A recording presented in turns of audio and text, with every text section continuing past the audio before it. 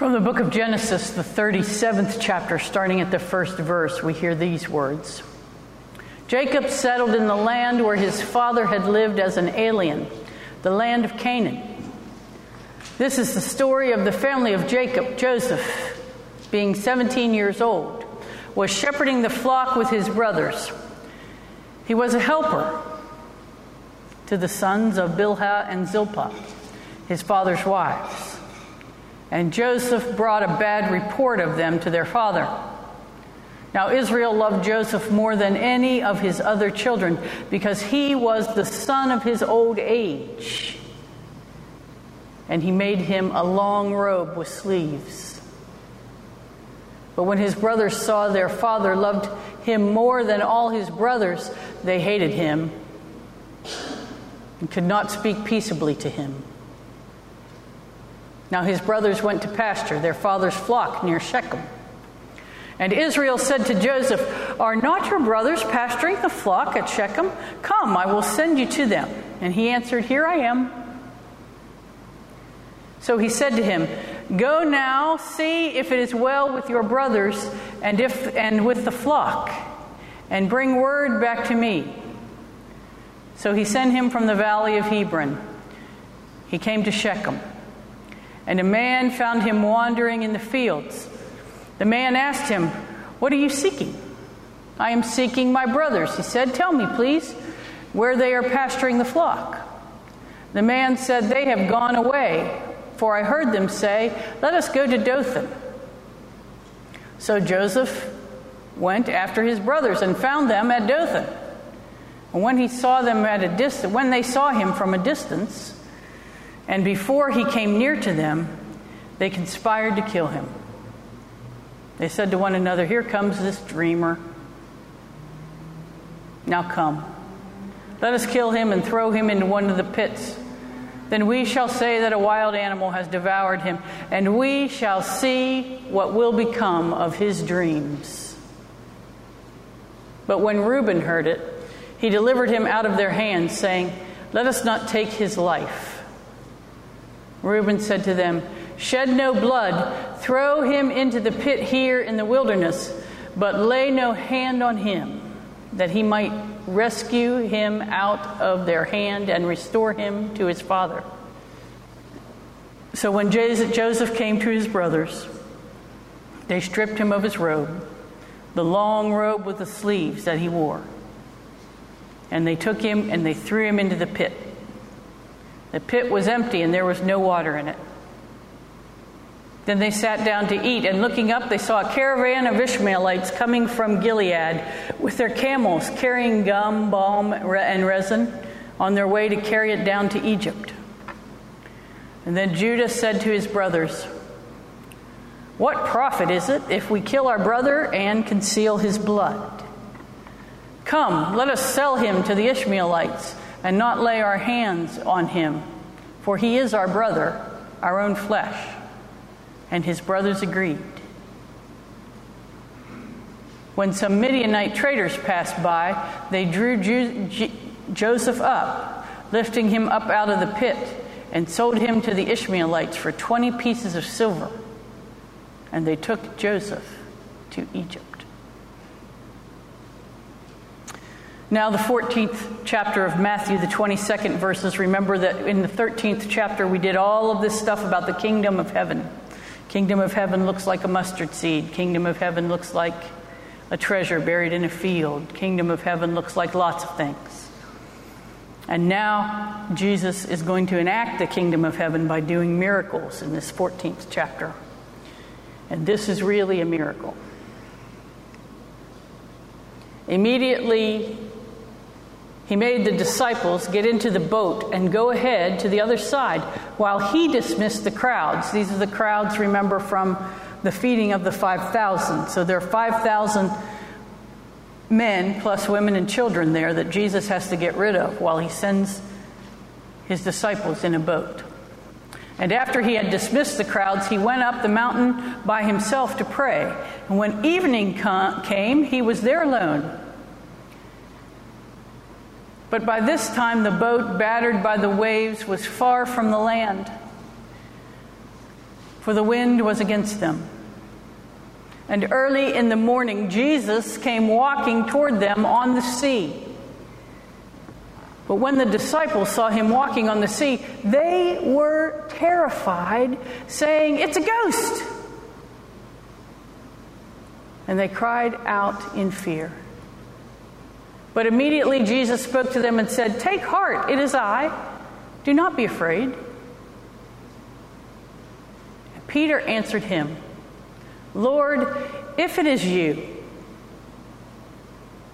command me to come to you on the water." Jesus said, "Come." So Peter got out of the boat and started walking on the water and came toward Jesus. But when he noticed the strong wind, he became frightened and began to sink. And he cried out, "Lord, save me!" Jesus immediately reached out his hand and caught him, saying to him, "You of little faith, why did you doubt?" When they got into the boat, the wind ceased. And those in the boat worshiped Jesus, saying, "Truly, you are the Son of God." Friends, this is the word of the Lord. Thanks be to God.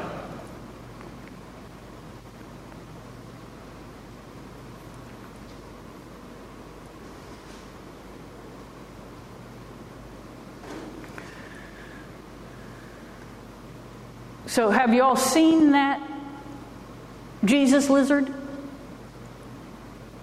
It's the funniest thing you'll ever see. He takes his arms and legs and kind of flies like this, does his thing, and he walks on water, literally. That lizard can walk on water. It has something to do with the way that he spreads out his feet and the surface tension of the water and the speed at which he can move.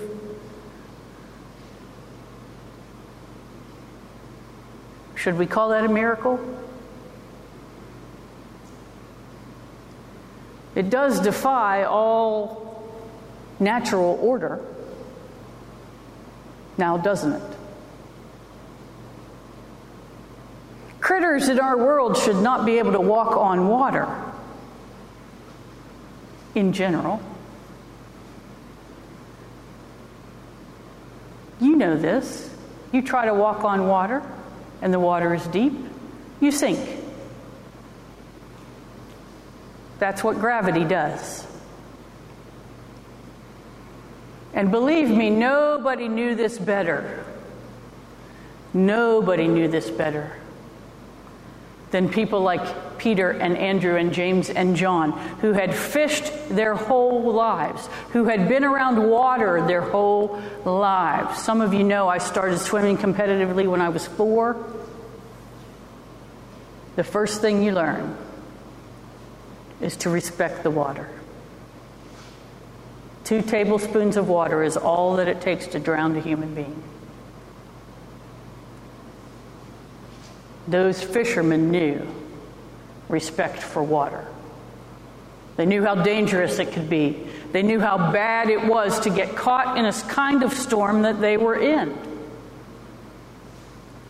Now, let me tell you, first of all, that they have found some of the fisher boats that people of archaeologists, is that what they are? Archaeologists have found some of the boats that fishermen of Jesus' time would have been in. They're about the size of this table, maybe a little bigger. They're not like the Rembrandt painting you see where Jesus is walking on the water or Jesus is in the storm, and they look like something that came from the Mayflower. Not that the Mayflower was that big a boat in comparison to boats we have now, but they weren't like that. They were little scrawny things that were not much bigger than canoes. And here are these followers of Jesus come off this high of being around a miracle where Jesus feeds 5,000 people, and they get into a boat because he tells them to go to the other side of the sea, which is some 7 miles across, and they meet catastrophe. The winds come up, the waves start to wave, the ship starts to rock, and maybe even take water. They are afraid because they know the respect of water, and maybe even think that the ship could sink. It's terrifying.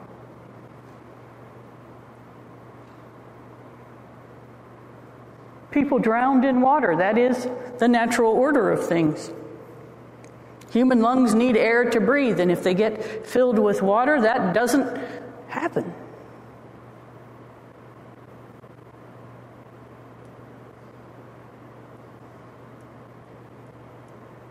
Do you ever feel like you're drowning in water?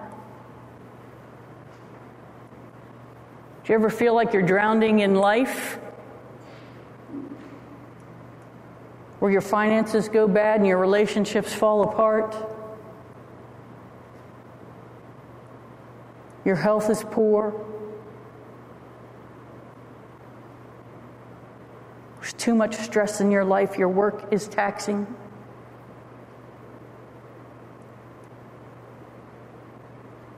Feel like you can't take it anymore?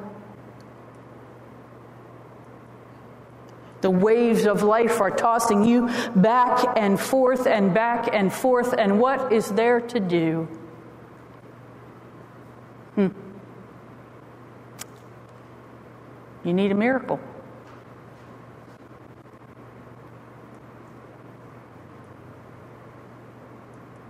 Well, let's look at the text a little more, because this story, these children are right. This story is remarkably hard to understand, in fact, impossible to understand. Who can walk on water? And it gets better, you know. The story gets better. It's not just that Jesus is walking on water, which is in itself hard enough to believe. But Jesus comes to the disciples and he says what every angel and every biblical character says when others are terrified. He says, "Be not afraid." You know, if you read the Bible, you know that the words "be not afraid" are a cue that you ought to be terrified out of your mind because something crazy is happening. Jesus says, "Be not afraid." And then Peter says the most interesting thing of all. "Jesus, if it's you, command me to come to you." Why would you say that? Why would you say, "If it's you"? I'm going to say, "Jesus, I know it's you, and I know you can walk on water and make me do it too." No, Peter says, "If it's you, if it's you." Well, Peter knows. Peter knows that Jesus is demonstrating God can do miracles even in the midst of the storm, the literal storm in the boat, and the storms of life that we all face. Jesus can still do miracles. If it's you, okay, only you can do that. So if it's you, command me. And Jesus says, "Come." And Peter gets out of that boat and literally walks on water. Now, we don't know how far he walked. We don't know where he went. But it does say he walked. He got out of the boat. He got out of the boat far enough to be able to sink, because he started to sink, and Jesus saved him. Again?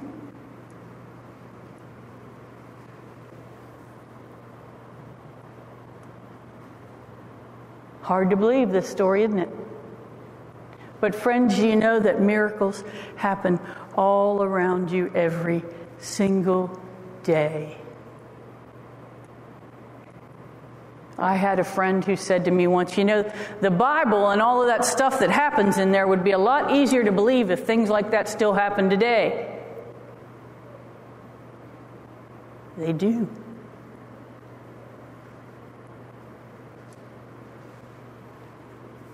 They do. William Sloane Coffin, that great, great preacher, said it like this: miracles do not a Messiah make, but a Messiah can do miracles. If you ask me if Jesus literally walked on water, I will answer for certain, I don't know. But I do know this: faith must be lived before it's understood. And the more it is lived, the more things become possible. I can also report in home after home, I have seen Jesus change beer into furniture, sinners into saints, hate-filled relations into loving ones, cowardice into courage, the fatigue of despair into the buoyancy of hope.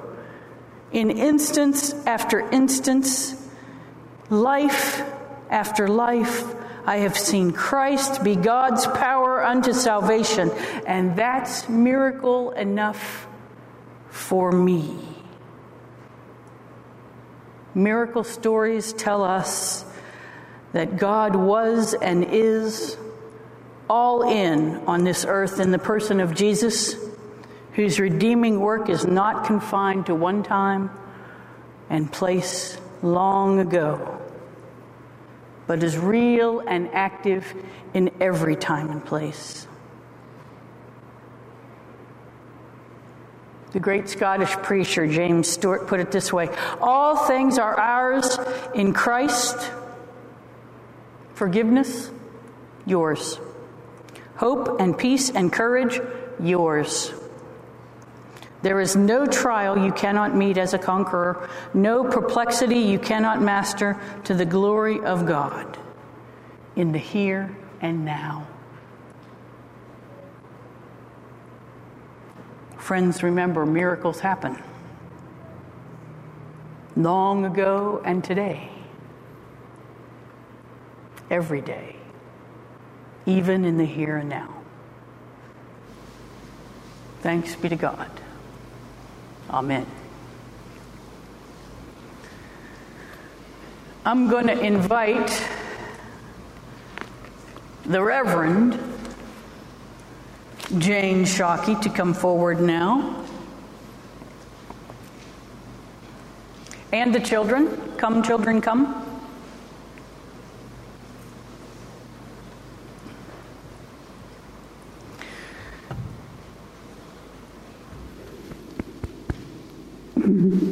For those of you who are fresh to our midst, Jane Shockey has been here for almost 14 years. And come on up here. Come on up here. Oh, that's a good spot. Good for you. And she has done just about everything for us. Some people describe her as the little boy who put his finger in the dam when it was leaking to make sure that all the leaks stopped, because anytime we had something happening that was not going the way we had hoped, Jane was there to pick up the pieces for us. So she has been our Christian Ed director, and she has been our office manager, and she has been both of those things and none of those things, and led worship for a while. So yeah, Jane has done a lot of things with us and for us. The beauty of Jane is that before she did all this, she had gone to seminary and wasn't sure she wanted to pastor. But as she has been here, she has discovered her call to that. And so, as you know, a few years ago, took a part-time call to the country church in Toronto.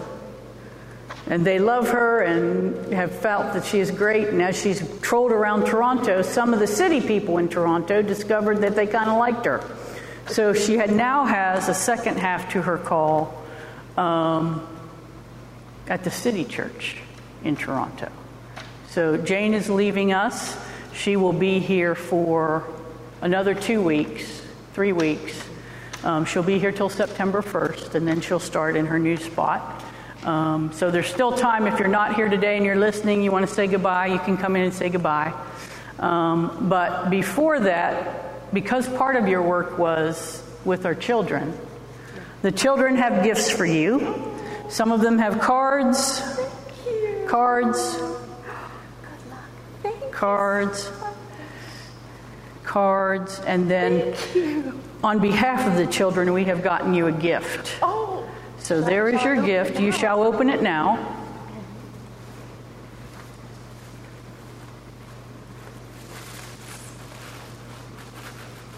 I didn't open it, so I hope it's the right one. We ordered this, and it just came to us already like this. So. Oh, okay. I'm dropping. Oh, is it a stole? It's a stole. Woohoo! It's the kids. It's the stole that represents our children. Yeah. Yeah. And with all due respect, if you give it back to us, we will have it embroidered with our, Okay. well, thank you from Vance Church and from our kids. So. Thank you guys so much. All right. Good job, guys. You can go. All right.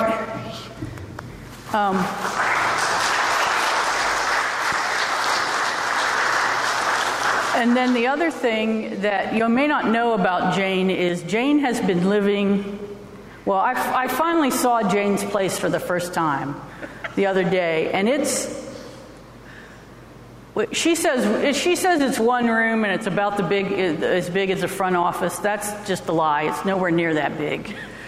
I would have gone stir crazy in there. And she has this big, huge cat that I don't know. No wonder he always is scratching you and yelling at you because you've put him in a box. So she's had this little tiny place over in Edgewood, so-called efficiency apartment. Well, she's moving. I moved. She moved to a place that actually has bedrooms, 2 bedrooms. It's a nice place. It's an old convent, right? An old convent. Jane the nun is in an old convent. And the cool thing is that all the utilities are included in her place, including cable TV. Right? Yeah. Okay, so having said that, why don't you open your gift from the congregation? Okay.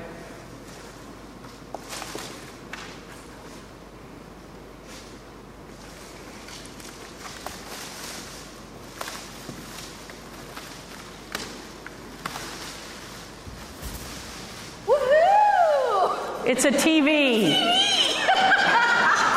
Jane has never owned a TV before. We got her a TV.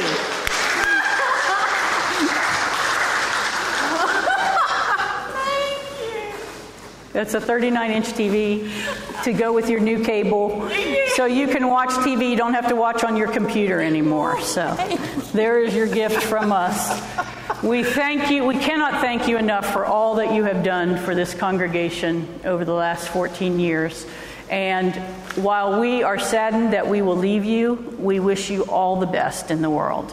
Congratulations on your new call. May God bless you.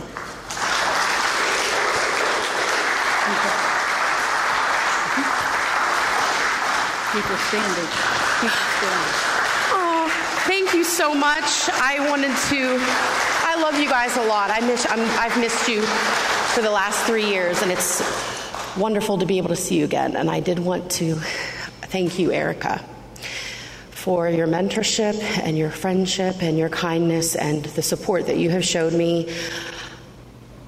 I couldn't have asked for a better pastor to look up to, and I'm going to miss you very much, Erica. Mm-hmm.